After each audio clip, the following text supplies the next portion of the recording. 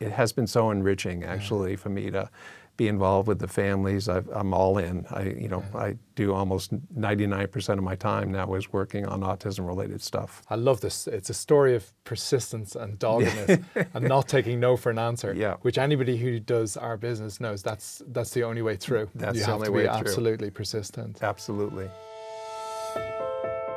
The human brain is the most complex structure in the known universe, and we are in the middle of a scientific revolution to understand its inner workings. Join us for a conversation with world-renowned neuroscientists as they visit Rochester. I am Dr. John Fox, Director of the Del Monte Institute for Neuroscience at the University of Rochester, and you are listening to Neuroscience Perspectives. David Amaral, welcome to Rochester. Thanks so much for being here. Yeah, I want to have a few minutes to chat with you about your thoughts about autism, where we're at in the research field, where we're at and coming up with new ways to help treat these kids and to deal with these kids, to transition these kids. So 20 years ago, people would say, we'll cure autism in 20 years. We don't really say that anymore. Where are we at? Where are we at in delivering deliverables to these kiddos and their parents? It's been an interesting transition. 20 years ago is about when I started in autism research. I started in it because five families came to our University of California, Davis, and wanted to start the Mind Institute, which is medical investigation of neurodevelopmental disorders. And they wanted us to cure autism because they had children who were very profoundly affected by autism, sleep disorders and gastrointestinal problems, and they wanted those kinds of things to be cured. And in the early years of my experience in autism, I sort of took their mantra and said, yes, what our mission was to cure autism. But I think we've wised up a lot, and I think we've wised up in part because there are more and more people who are autistic themselves who have been able to educate us. And I think where we're at now is that autism has a number of impairing conditions associated with it, whether it be anxiety that I'm very interested in trying to understand, or gastrointestinal problems, or sleep disabilities, or even something medical like epilepsy. And I think the field has come to the appreciation that those should be the targets for treatment. We should be trying to treat these impairing conditions. While we obviously want to provide some social skills training and things like that to allow people to be incorporated into society, I think what we've learned is that we have to be more accepting of the condition. That people with autism historically have done enormously positive things throughout history. And the message should be that, just like anybody else, we want to treat disabilities, but we don't necessarily want to eradicate the good features of autism. So I think we've gotten a much more mature attitude on what our targets are for autism. Right. I like that, mature. Exactly. We've had a real maturation in thinking. Now there are two questions that come up every time I give a talk on autism. My own works and related to autism as well. The first thing parents ask is, have we seen a massive increase in the incidence of autism? Or is it better diagnostic tools? Where are you on that? What's your thinking? If there were a simple way to answer that question, I could say yes or no, if there's been an increase or not been an increase. What's happened is that it's again, a much more complicated issue. So one thing is that our views of what autism have changed over the last 50 years. So when Connor first described autism in the late 1940s, it was a seriously debilitating disorder that had certain features. Our definition of what autism has broadened, so we now consider more and more people. In fact, nowadays it's not so uncommon for a 50 or 60-year-old person to say, I could never figure out why I was different throughout my entire life. Now I appreciate that I have a form of autism. But they weren't diagnosed at 3 years of age. They just realized that when they were 50 or 60. So I think one factor is that there really has been an increase in the spectrum. We call it autism spectrum disorder, and the spectrum has broadened, so there's more individuals encompassed under that.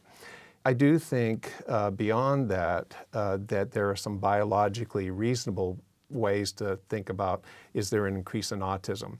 So one of the examples I give is genetics. So we know that a certain portion of autism is caused by mutations of certain genes.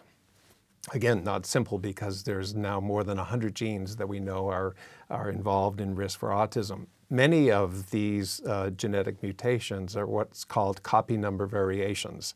That means you have too much of the gene or you have too little of the gene. Well, it turns out that people have more and more copy number variations of their sperm and their eggs the older they get.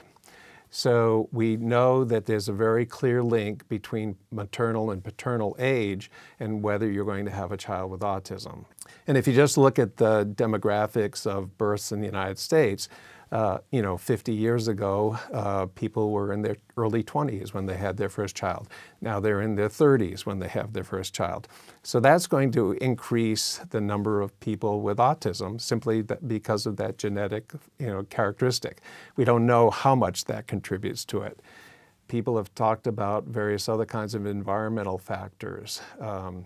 Maternal infection. We in California worry about exposure to pesticides.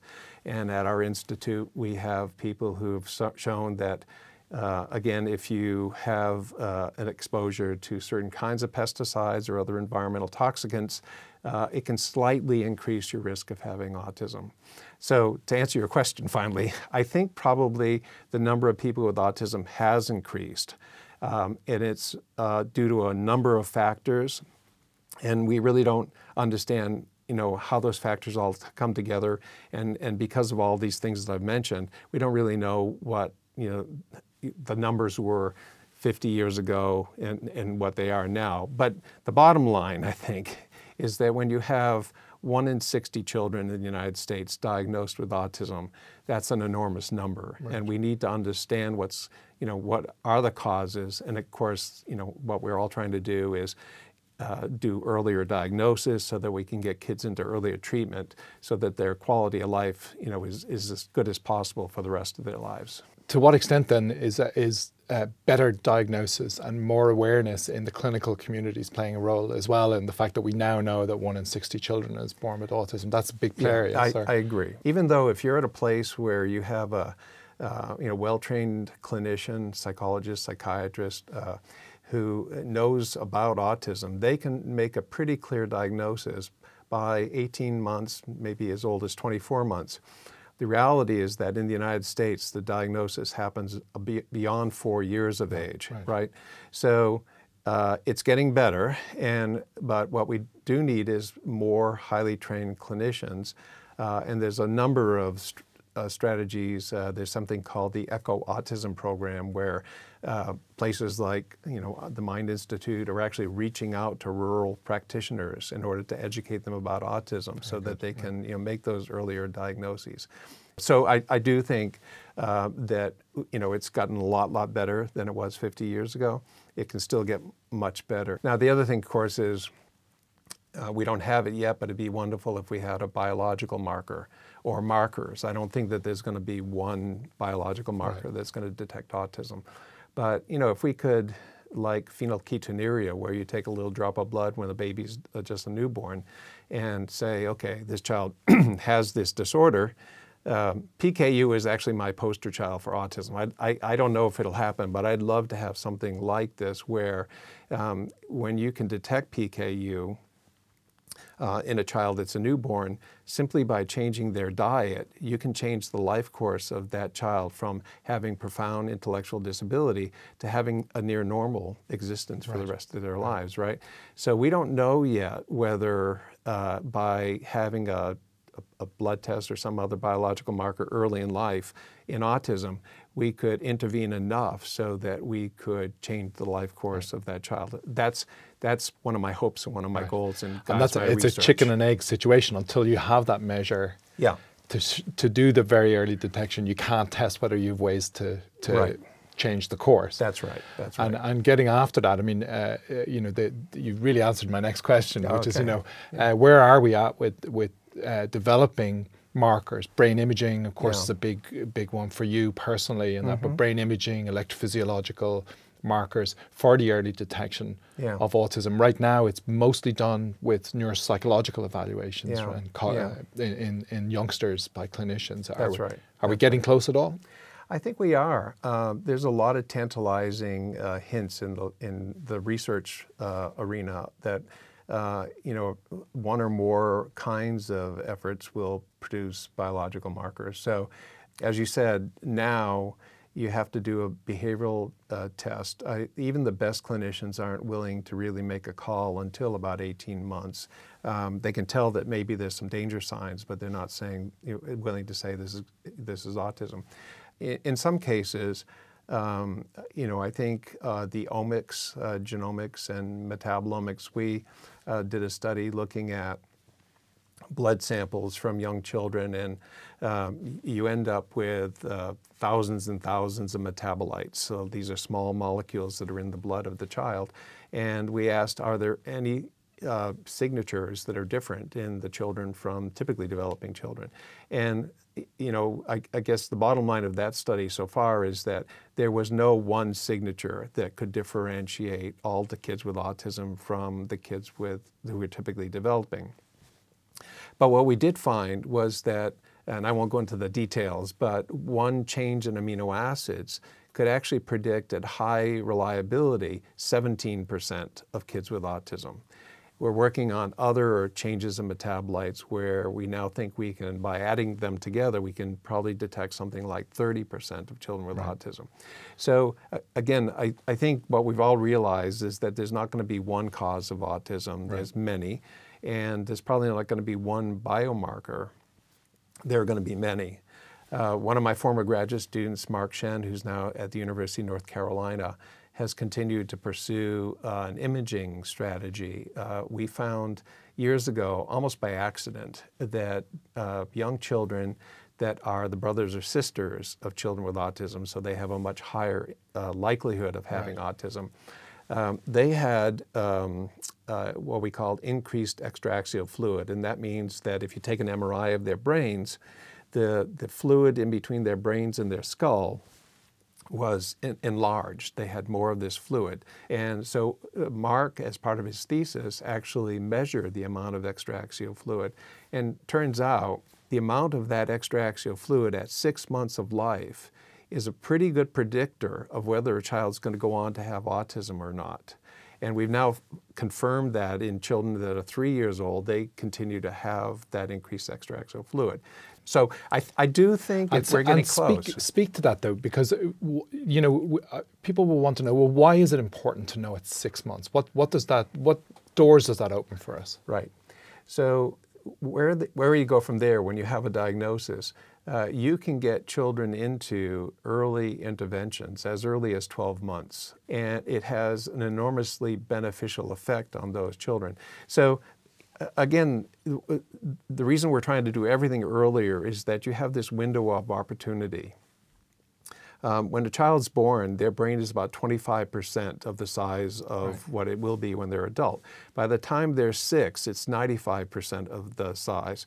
And the notion is that something happened prenatally that has changed the way the brain is organized, but the brain can adapt, particularly if you have the right interventions. Right. So by getting the child into intervention at 12 months rather than, say, at 4 years or 5 years or 6 years, it's much more likely, and there are data on this now, that the earlier you get children into intervention, the more likely you are to show a positive benefit to that child.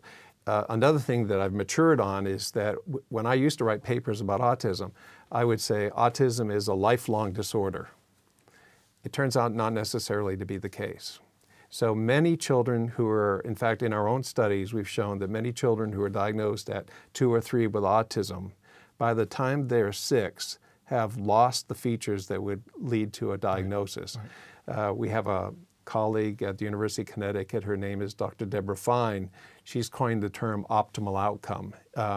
But to me, what it means is that there's enormous potential for plasticity in the brain at those early ages.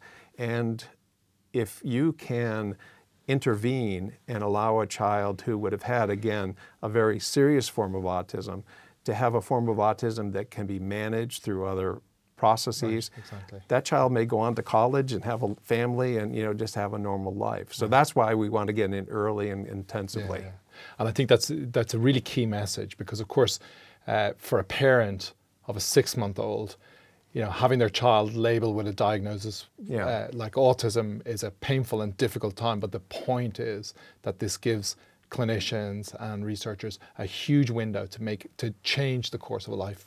Very well said. Yep. Now, I would be remiss, and I know everybody who works in the autism field hates this question because we're tired of answering it, but I would be remiss if I didn't ask you to give us 20 or 30 seconds on vaccines. We're sitting in the middle of another measles crisis of all things in the US at the moment. Yeah. So tell us where you're at with that. Well, I really hardened on this. I think, first of all, there is absolutely no evidence whatsoever that vaccines cause autism, particularly the measles, mumps, and rubella vaccine that we're hear most about. The notion that it causes autism came from a flawed and now retracted paper. Unfortunately, humans tend to be superstitious. So when they hear something concrete, they tend to buy into it, and it's hard to change people's minds. And on the other hand, I think people are looking for an answer. We scientists at this point are still struggling to say, what caused your child's autism, and we can't give a straightforward answer. But I've really looked at the data on whether the MMR vaccine can cause autism. And there have been papers and papers and papers showing that both in the United States and other countries, if you look at all of the epidemiological data, there was a meta-analysis that was done just last year based on 15 million children, right? 15 million. Now, if there was any signal whatsoever, if there was any indication, even a minimal risk that the MMR vaccine would cause autism, you would have seen it in that analysis, but there just wasn't. Right. And so the tragedy is that measles is a devastating illness to some children. When I was in San Diego, we had a neighbor whose child contracted measles and then ended up with measles encephalitis and died when they were 6. This is a preventable disease, and I think with more and more children having measles, there's going to be more death, there's going to be more disability, and it's entirely preventable. And I'll tell you, one of the things that convinced me in my own research that probably we shouldn't be even worrying about the MMR vaccine is that I've become convinced that everything that probably leads to autism happens prenatally, long before the child has the vaccines. The reason that a lot of parents think that the vaccines might be related to autism is that you have the MMR vaccines at 12 months and 24 months, right? And so there are two, I'm going to simplify, but there's basically two forms of autism, how it starts. In one form, the child, even when they're really young, like 12 months, something's wrong. Right. And they're not making eye contact. They're really, this is based on really good research that looked at first birthday videotapes and quantified how much time the child is enjoying the party, making contact. And so we call that early onset autism. But then there's another group of kids, and it's about 50-50. Again, I'm oversimplifying, but it's about 50-50. Right. That at 12 months of life, you look at them, they're smiling, they're enjoying things, they're learning, beginning to learn words. For all practical purposes, they look, essentially typical in right. terms of their development. And then something happens between 18 and 24 months, and they regress into autism, right? And so occasionally, a child will have the MMR vaccine, and then that regression will take place. And there's an association then between the vaccine and the onset of the autism. But it's correlation, it's not causation. And so we did a study where we tracked young kids essentially from birth, and we're following them now, they're in middle childhood. And we were able to look at their head circumference sizes, which is a proxy to their brain size. What we know, and our research shows, is that there's a subset of children that have increased head circumference and then increased brain size. And so we looked at whether we could detect that, when we could detect that in kids who had regressive form of autism. It turns out that the brains of the children were starting to change at 4 to 6 months after birth, okay? Long before they even had the first MMR vaccine, but they had regressive form of autism. Right. So this is another thing we've learned, is that a lot of neurodevelopmental disorders happen early on, but there's no signs and symptoms of it until much later on. Even nowadays, my colleagues who study schizophrenia call schizophrenia a neurodevelopmental disorder, right, because they think it's something that happened, prenatally or really early on, but you don't see the schizophrenia until 20 or 30 years later, right? So again, the bottom line is that I don't think the MMR vaccine has anything to do with the onset of autism. And I think if parents don't become aware and public policy doesn't become more aware that it's just not okay to not vaccinate your children, because you're not only affecting your child, you're affecting everybody else in the community. And I think we have to have some social awareness and social consciousness that this is important not only for our family, but the larger family of people. Right. I grew up in Ireland, and the MMR vaccine hadn't reached the countryside. So in my own family, I have a profoundly deaf cousin as a result of rubella, measles, and so on. Yeah. So I mean, and you see the devastation that something as simple as measles can wreak. Everywhere you look at it, I think vaccines are one of the wonders of medical science. Yeah, and I do think there's something. And I don't quite understand this. I think sociologists and others need to be able to explain this better.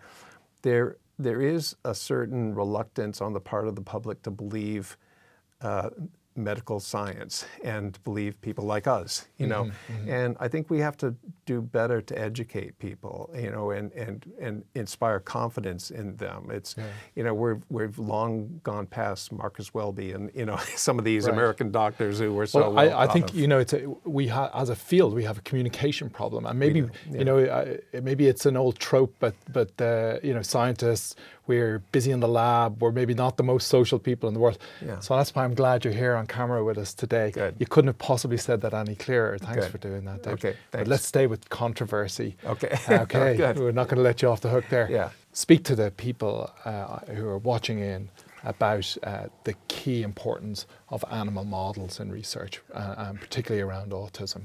I think, on the one hand, the best model for studying autism is people with autism, autistic people. But when we're trying to get to the point of understanding the mechanisms for what's causing autism, it's really hard and of course unethical to try and do the studies that need to be done in human subjects. So I'll give you an example. I mentioned that some of our research points to the fact that a subset of children with autism have big brains. And it turns out that it's 15% of boys who have autism have really enlarged brains. We call it megalencephaly. In our study, we found that these kids tend to have even more intervention because they're doing so poorly than the kids who are doing better, but they just don't respond. And so the question is, why? Maybe if we understood why their brains are enlarged or what's going on in their brains, we could maybe have an answer to a medical intervention or something else that could be helping. Well, we don't understand why their brains are larger. We don't understand whether they have too many neurons, whether they have too many connections. And I do a lot of MRI, and we've really probed these kids with our MRI. But MRI can only get you down to a certain level. It's like looking at the Earth from 30,000 feet. You can't see an individual tree, or you can't see a rose on a bush. And we really need to be able to understand these kids at a cellular level. So we and others are trying to create animal models of this phenomenon so that we can understand the basic molecular mechanisms, neurobiological mechanisms. So hopefully that'll give us a hint as to a more effective treatment. I think it's perfectly ethical to try and understand a human disease by humanely, ethically, and do studies in animal models. I'm a strong proponent of only doing what makes sense and not, certainly not do wasteful animal research. Things like testing drugs. You don't want to test drugs on people. You want to test drugs on, on either animal models or another bioassay. And, having said that, while I feel it's perfectly appropriate, I do think that science is moving forward with some really intriguing new strategies that is going to reduce the number of animals. So when I was a graduate student here, the idea that I could take a few of your skin cells and turn them into your neurons was completely science fiction, right? We're doing that now at the Mind Institute, where we bring in the children, particularly these children with the big brains. We don't even have to take their skin cells. We just take a little blood sample, and then our colleagues are transforming them into what are called induced pluripotent stem cells, and then transforming those into neurons and glial cells and all the parts of the brain. And we're able to understand, what may or may not be different in the regulatory processes in those neurons. And then, like other forms of science, we could take potential drugs of treatment, squirt them on the neurons in a dish to see if they normalize whatever's wrong with those neurons before we squirt them into the child, right? I think as long as we need animal models, it's perfectly appropriate. I do hope that we will continue to get more advanced other assays that will reduce the amount of animal usage to what is absolutely essential. Yeah, of course. Policy. Let's turn to policy. Yeah. In the morning, we're going to assign you as the NIH czar for autism research. Yeah. What would you do to shake up the field? Are we doing it the right way right now? Is it all working as best it can be? Yeah. Or are there things that we could do as a field, as a community, that would really, break the back of this thing? Yeah, that's a really good question. It's, again, a really hard one to answer. Right. So I sit on a committee called the Interagency Autism Coordinating Committee. What is clear is that your autism still is in sort of deficit in terms of the resources that are needed to do what needs to be done. So we recommended last year that the amount of money that goes into autism research annually now is about $350 million.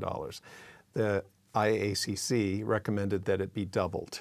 Now, so the first thing I would do is I would try and put more money into autism research, because I think it's not the case that we're saturated with good science, that there is a lot of good science that's not getting done. Funding. Exactly, that we don't have the funding.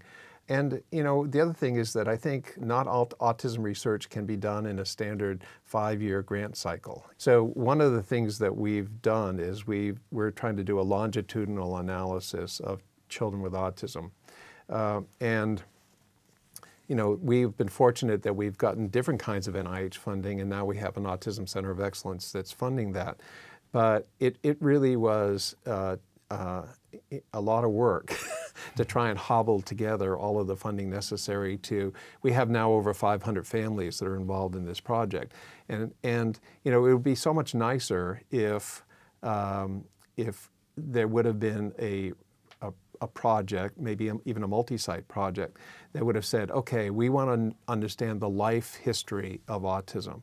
So we're going to start with families that are thinking about having a child, take blood samples from the mom, from the dad, understand the genetics, do sampling through prenatal life so we understand whether there were any medical problems with the pregnancy, and then start analyzing, maybe annually, the child as they grow up. To really try and, number one, parse autism into more homogeneous subtypes, but really to understand, what are the causes, prenatally that affect things postnatally.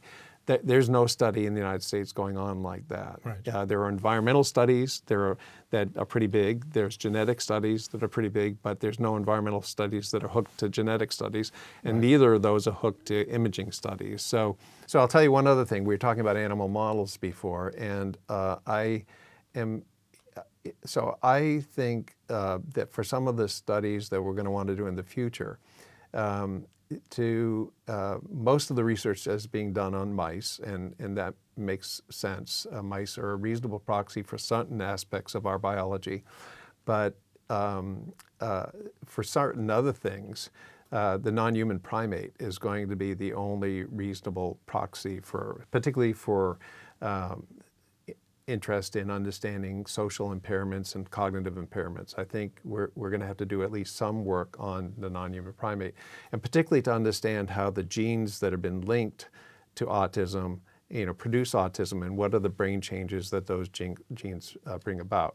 Our colleagues in Japan and China have realized that this is probably going to be the future of biomedical research, and have invested heavily in transgenic models in the non-human primate probably for the last 10 years. And they are actually leading us by far in this area.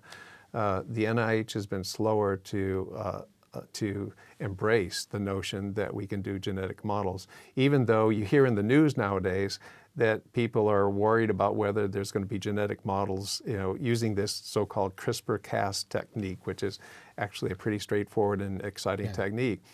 They're actually gene editing to do gene editing. Right. People are worried about whether they're going to gene edit people. Right. And which I agree. I don't.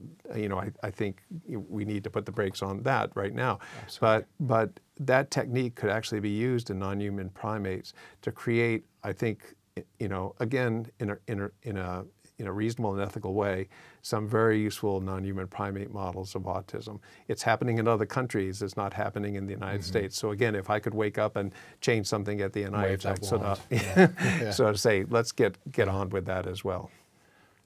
When you were 9 or 10 years old yourself, did you know you were going to be a neuroscientist? Did you ever think you'd be in this position? Was that the dream? I was always pretty much a nerd. Not a neuroscientist. I was always interested in the issue of social behavior. In my late high school years and early college years, I was really a big fan of B.F. Skinner, psychologist who developed a lot of the behavioral strategies that ultimately were used in some of the intervention techniques in autism. I once wrote to B.F. Skinner and got a note back, which was really one of the highlights of my teen years. In the frame on your wall? Yeah, I have it at home. That I haven't lost.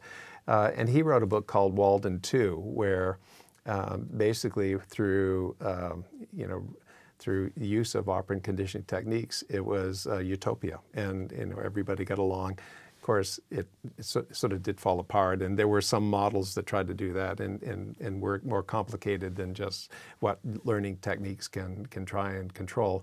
But I guess I was always thinking that I would go into some form of biology at some point in time, and really got interested in it when I went to Northwestern as an undergraduate. Had a terrific faculty, a psychology faculty member whose name is Aryeh Rutenberg, who's unfortunately passed recently. And he taught the introduction to brain and behavior. And went to that course, and it just like, there was always something missing about B.F. Skinner, because Skinner was only the psychology, but I always wondered, what is it that's causing this? And Skinner, for him, the brain was a black box. He didn't care about it. But clearly that was where all the really cool stuff was happening. And if you could only understand the brain, you'd really be able to, modify behavior and hopefully, help people. And so when I went to this course by Dr. Rutenberg, it was like, this is really it. And this is my playground. This is my playground. And I almost immediately, I went to, this was my sophomore year in Northwestern, and I went to Aryeh and said I wanted to work in his laboratory, and he said no. My parents are paying for me to go to Northwestern. I want to work in your laboratory, and he said no. So at the time I was sort of persistent, and I went back to him again, and I'd love to, I'll volunteer to work in your laboratory, and he said no. So, and I went back a third time, and so I can remember we were sitting in a microscopy room together, and he said, "Okay, you took my course. Tell me how the cerebellum works." And I thought, well, geez, I don't really know. I knew the platitudes about the cerebellum, right? And he said, and fortunately I said, I really don't know. And he said, okay, as long as you didn't BS me and tell me some myth about the cerebellum, I'm going to let you work with me. And it was like, I passed the litmus test, and he wanted to know whether I was going to be persistent enough. That was the beginning of my career, and I went from there to here, University of Rochester as a graduate student, and haven't looked back. I think in my early career, the first 20 years or so, I was doing really basic science, trying to understand the circuitry of the brain and the function of the brain. I was very interested in memory and in emotion and social behavior, worked on parts of the brain that we think are involved in that, and really wasn't all that interested in clinical research per se, until the parents who wanted to start the Mind Institute came to us. And I just was so empathetic with the really difficult life they have. I mean, it's what a lot of people don't understand is that many children with autism, they have a sleep problem. What's the sleep problem? They don't. They don't sleep. So, 3 of the families that started out of the 5 that started the Mind Institute, their children would sleep about an hour and a half a night. So, imagine what that does, to a family life, to marriage life, and their kids would just take off. They would try and leave the house, and so they always had to be monitoring the children, all the time. Their kids had GI problems, so they could just not have a normal family meal, and it seemed to me that this is something that potentially could impact the family and the child for the remainder of their lives. It's relentless. The task in front of parents and exactly. Siblings and the child itself. Absolutely, absolutely. So finally, it tickled my empathy, and you relented. And I relented, and it has been so enriching actually for me to be involved with the families. I'm all in. I do almost 99% of my time now is working on autism-related stuff. I love this. It's a story of persistence and doggedness and not taking no for an answer, which anybody who does our business knows that's the only way through. That's the only way through. Absolutely persistent. Absolutely. Last question. Okay. When you don't have your science hat on, you're a self-admitted nerd. Yeah. What do you do? What floats your boat? I'll say three things. I love spending time with my wife, and we have a golden retriever dog, and so taking walks with them, that's just sort of part of the relaxation. One of the things that I'm just getting back into is music. When I went to Northwestern, for a while there, I was toying with the idea of either going into music or going into science.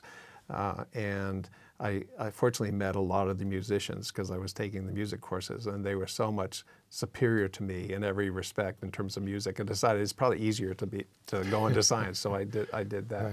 But I taught guitar and played guitar when I was at Northwestern, and subsequently I sort of got away from it. But I just actually this year bought myself a brand new guitar, which I love, and I've been playing some more of that. Amazing how many people in the sciences are musicians as well. That it gives them that creative output, because it can be a slog in science. And so to get home and to work on a piece of music, and that creativity as well. It's absolutely true. Crosses the 2 disciplines. So music is one thing, and I guess the last thing that is I like the ocean. I was born in Massachusetts, and we have a little house out on Cape Cod. It might sound crazy that we live in California, but we go to Cape Cod for the summer. But it's sort of like a lemming going to the sea. I imprinted on even the stinky smells of the ocean.